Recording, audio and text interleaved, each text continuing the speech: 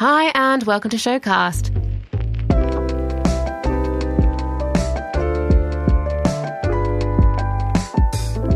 Today, I'm joined by a pioneer in the world of virtual production. Creative producer Urs Niefenegger has been surprising audiences in the live broadcast space for almost 2 decades. As an early adopter of virtual workflows, he's had his fair share of challenges. With a vision to extend reality using real-time motion graphics, Urs has had to fight both perceptions and red tape in the broadcast industry. He's here to share how he approaches a wide range of virtual productions that encompass all the Rs: AR, MR, and XR. Join us as we discuss the expanding virtual production industry, putting creativity first, and Terminator 2. I'm Kat Kemsley, and this is the Notch Showcast. Hi, Urs. Welcome to Showcast. Hi, everybody. So today we're going to cover a few different virtual productions that you've worked on. And I'm really excited because they span quite a few genres. We're going to talk about virtual production for awards shows. So most recently, the AIM Independent Music Awards. And you've also worked on the Pakistan Super League broadcast, which was a live sporting event. And then going further back was Einfach Himmelig. I hope I said that right. Yeah, almost. Stick with Simply Divine. Yeah. Simply Divine, yeah. Which was a live concert broadcast. So you've been working with virtual production for quite some time. What do you feel has changed in recent months? A lot actually has changed because the whole industry has been pushed into this virtual production thing, extended reality, whatever you name it. It was around before, but now it's a necessity because of the social distancing.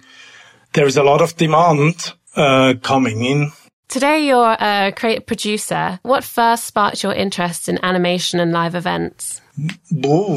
That goes back way into the 90s, actually. Mm-hmm. Originally, I'm a chemistry technician, so I'm not even close to that.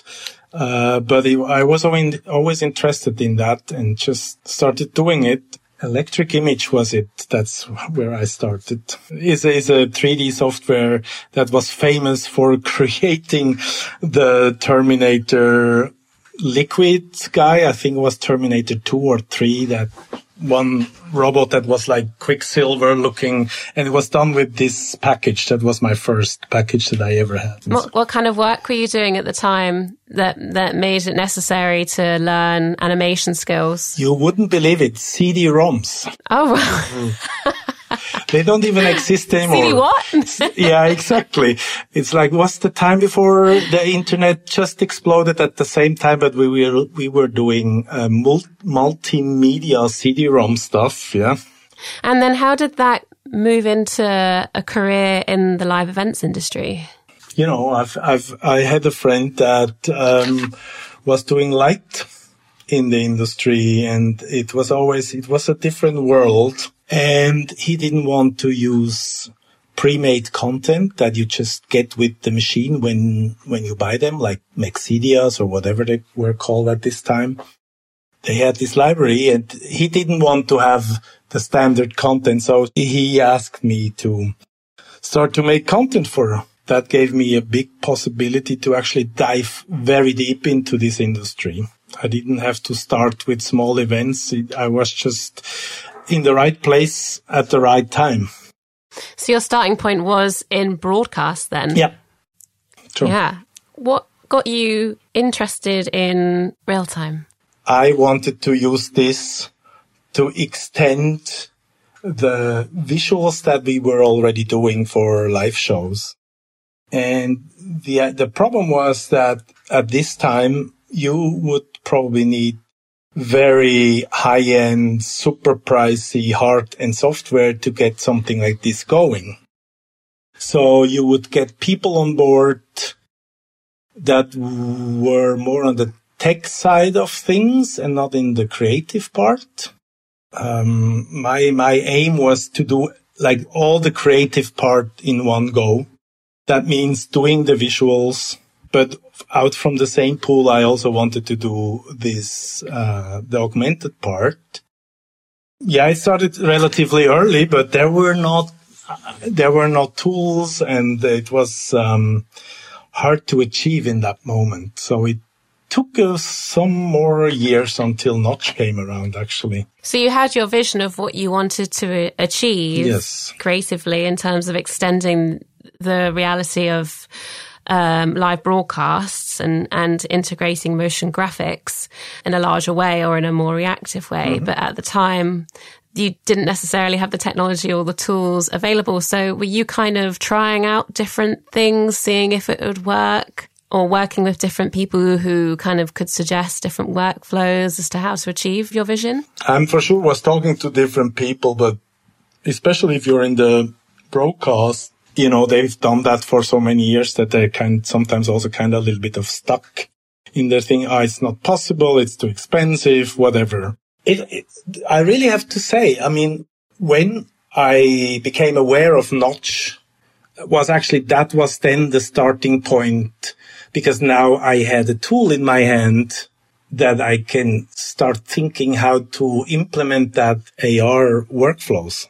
I read a really nice comment from the creative director on the Pakistan Super League project, Samir Faghali. Yes. And he said AR was something that we had wanted to try for this event, but it was always going to be a risk because this duration of real-time AR rendering had never been done before. And I found that really interesting. So how do you approach doing something for the first time? Okay, the stuff that we were doing, you know, the content creation and all this stuff was already a known workflow by that for us. Basically, we have only 1 month time. Let's do it. And that's how we approached it. Like, let's do it. We will find a way. So you're kind of building up on your existing knowledge of a workflow you've already kind of developed in practice, and then just rather than just going for something which seems a million miles off, it's just a gradual progression, I guess. Yes. I'd like to establish what virtual production is, because it's kind of an umbrella term which covers AR, MR and XR. If you've got a new client who's come to you and they know that you do virtual production, they know that you can deliver this kind of project, but perhaps they've never worked on one themselves or produced one themselves. Yeah. How do you explain virtual production to that curious new client? I have prepared a presentation that I show him possibilities. And first of all, we have to find out what the client really wants. What is his goal? Why does he want to come up with this? So we have to find out what is the best way to actually tell his story. I think that's the best approach. And then we go for either from green screen to this guy's XR to whatnot. What else is there around? And at the very beginning of a production, how do you gauge the complexity of a project before you've started it? Usually we start with some ideas to find or how to tell the story, and then you break it down into parts and into technology, which I find, by the way, pretty important. We never was just a content studio, but now it's even more important to have people on board that really understand the technology, because this is a big part of the creative process, because you constantly have to guide the client in a direction that we actually can achieve it at the end. So you go it 2 ways. You take the creative, what do you want to do? But there's constantly a technology eye, basically watching what the creative side is doing, which is not different than in any other production, but here it's even more important. Are you centering your creative design around kind of what you know will look successful technically? I think it's always, in all this, it's really important that the technology is second and creativity is first. And then the next thing is what can you add extra to have a little bit of a surprise in there? I think that's a little bit important, in just not to do the technologies for technology's sake, but really add something to it. And then you have to start thinking, can we do that? And how can we do that? And which tools do we need? Because I guess for your Simply Divine project, like a lot of what was added there, like the element of surprise, was kind of above the live audience. It was really also a crazy job because we had 1 day of rehearsal for a show that probably lasts 8 hours or something. The whole thing was in itself long. So the rehearsals were on Thursday, and on Friday there was a concert. So we had to take down everything and build it up again in the night to Saturday, Friday to Saturday. So it was not possible to have a really nice calibrated camera system there. So that's why, the director always wanted us to, make clouds on the stage or do this. And we always said, no, we cannot guarantee, right? Because you would actually see if the tracking is not correct, you would see it there immediately because things are slipping on the floor. But if we fly everything, nobody really knows if it's going to be there or there. It doesn't matter that much. So it was a technical reason that made us doing it this way. A creative solution to a severe lack of time. Yes, yeah, exactly. Yeah. And that seems to be something that's recurrent in your work, is that everything is such a short timeline. Usually the decisions fall in the last minute, who's going to do it and with what tools it's clear with what tools we were prepared for that, but you cannot start until some client of the client of the client, especially if you have the PSL, Pakistani Super League, because there were clients of clients involved that had a say, and that doesn't make it go faster. And we know that in the event industry from other jobs as well, without XR, AR, virtual production stuff, but here it's kind of the same. And speaking of clients, when you are in the creative process of designing the visuals for these shows, how do you communicate your vision to clients? We usually do it like this. We just make render out of, if we do it in Notch, we make a render out of Notch. If we do the preparation, the lighting and everything outside in a 3D package, we do it there and just we try to give them a glimpse of what is possible. They don't always understand, but, many times we hear this situation that somebody says, now I understand once they come on the stage and see it, what happens. And they probably didn't understand before. What do you feel is unique about working on a virtual production compared to a regular broadcast? The complications. There are much more technology involved that has to be synchronized. So this is for me the big difference, because if I have a normal broadcast, I make content and I know it's going to work. Do you guys have a separate team for the virtual production side of a live broadcast? You have to add a few crew members, skilled people on the render engines. Not every disguise operator can do these workflows. And then you need the tracking people from the cameras with the specialized knowledge. So you basically add on top what's already there. Over a year ago now, you'd experienced some difficulty in shifting perceptions when it came to workflow on a live broadcast. Do you feel that the necessity to use virtual production has made it easier to shift perceptions or, encourage flexibility on existing workflows? Yes, because it's a completely different market that is interested in that. Where I tried to establish this before is a broadcast environment, right? They have their very old protocols sometimes, but they're stable. So if you come in with some new stuff, they feel like, we don't know if this is going to work. It's this kind of feeling. But now what has changed is that a lot of companies are interested in doing virtual streaming, like online streams and whatnot. So actually there are different clients and they want to do better online stream than maybe their competitors. So the The expectations are completely different, I would say. We are not in this corset of technology that is approved already and there for many years. So we are kind of like saying, oh, we need this and that camera and this LED wall. So it's a complete other approach.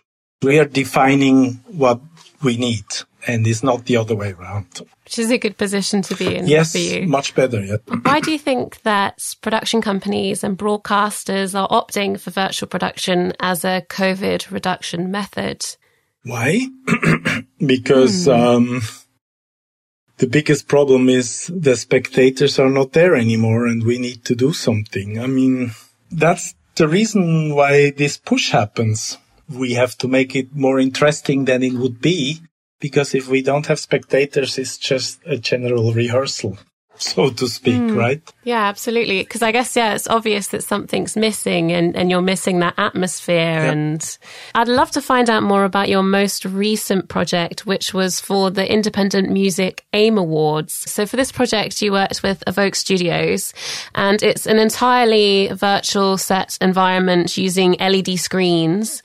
And you guys created a presenter state and then also some visuals for a live performance as well. Do you want to tell me a bit about this, what your process was for the presenter state first? So, we did have a look at their looks, at their print and at their web stuff, at their social media proposal they had, like the fragments and logos and everything. And our aim was to transport that very flat design into a 3D world. We made different designs until we came up with the right one that is so flexible that we can basically do everything in this one stage, But once you have this XR setup, you can basically, if we didn't in every case, but you can actually build the world 360 degrees in all directions. So you can actually start to play with it and even go somewhere where you actually leave the physical space, so to speak. For this production, you were working on it remotely, but when you were putting together the concept and working out which elements would be in the front plate and which elements the host or the performer would be able to interact with, how are you communicating this with the people on site and the client? I mean, there's a movie, first of all. There's a movie to visualize what we are doing and where is front plate and back plate. But because we did not have interaction between the presenter and the front plate, so it was just something in front of the thing, so the camera could make nice moves around it. Basically, a lot of time you do these front plate things to add parallax, reality, and give the camera people something to play with. Okay, so it's much more a tool for the camera team. In that case, yes. Yeah. And does it create the perception of depth as well? Yeah.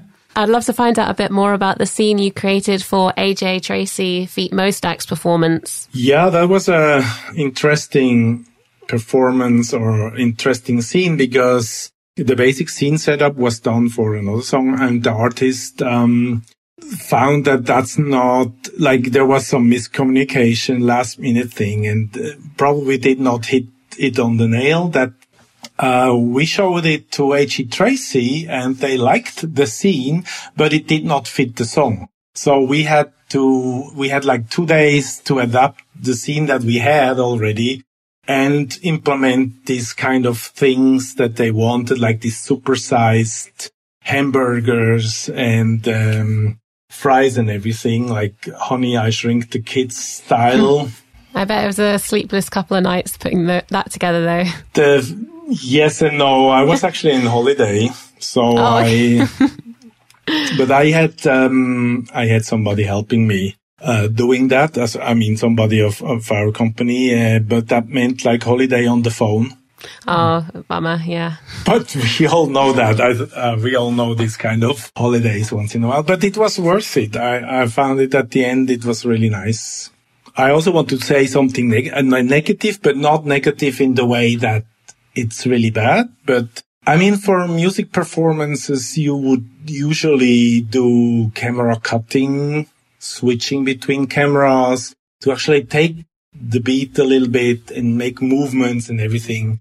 And I think that was a little bit of a problem in the situation that we have been in, that we have only one camera and we were not able to switch between camera, made it actually quite static. But I think it still fits. So if you were to do a similar setup again, you'd kind of want a second camera as one of your requirements to add a bit more dynamism. Of course, it's a music performance. You cannot do that with one camera. But it's just the thing we had, and for that I think it looked good. Yeah, you need to cut, for sure.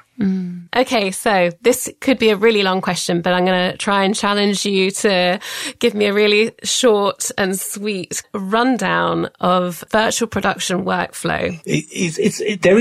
I think there is not one workflow that I can tell you here, because it's also different approaches for different projects, how we built the scenes. It's dependent on every production, basically. Yeah, we just need to be prepared so you can make easy changes later on the set, and you need the experience. I think that's the magic.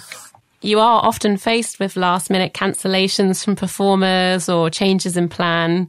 So I guess having it in the back of your mind that you need to be adaptable and make these changes is the recipe for a successful virtual production. Definitely, as far as you can get. I mean, for the Alternative Music Awards, we just basically scrapped 2 things we made. But that's, you need to be pragmatic about that. What do you think is the future of virtual production? That's another good question. I'm asking that myself several times. I am not so sure what's going to happen with the whole music show stuff, because like I said before, it's the spectators is really important. So that remains to be seen. But I think in the corporate world, I would say that's going to stay for a long time. And actually, if you look what's happening in the industry at the moment, it's not only crazy on the demands, it's also crazy what happens in the software and hardware. I mean, there's a big push that you can see. Everybody is coming into this field because the tools are cheaper and everybody can do it. And we're going to see a big push on that because you can do stuff that only Hollywood could do before. I mean, let's not say we're not there. It's not going to look so perfect, but it will look more and more perfect over the years. We're going to go some very interesting places. For someone who is interested in this industry, what advice could you give them? Take a look and understand the technology side, not every detail, but you would really better off taking a look at this too and get a camera. Do you think you have to have a broadcast background to get into virtual production? No, not at all. I don't think so. It's now there are so much more possibilities. I don't think you need broadcast. It of course it helps for certain things like thinking in camera cutting, but like cutting from one camera to the other. But maybe if you're into film, it's the same story. As I think that's about time. But thank you so much for taking time out of your busy schedule to have a chat with me today. Thank you for the nice talk. Awesome. I'll see you next time. Thanks. Bye. Bye-bye.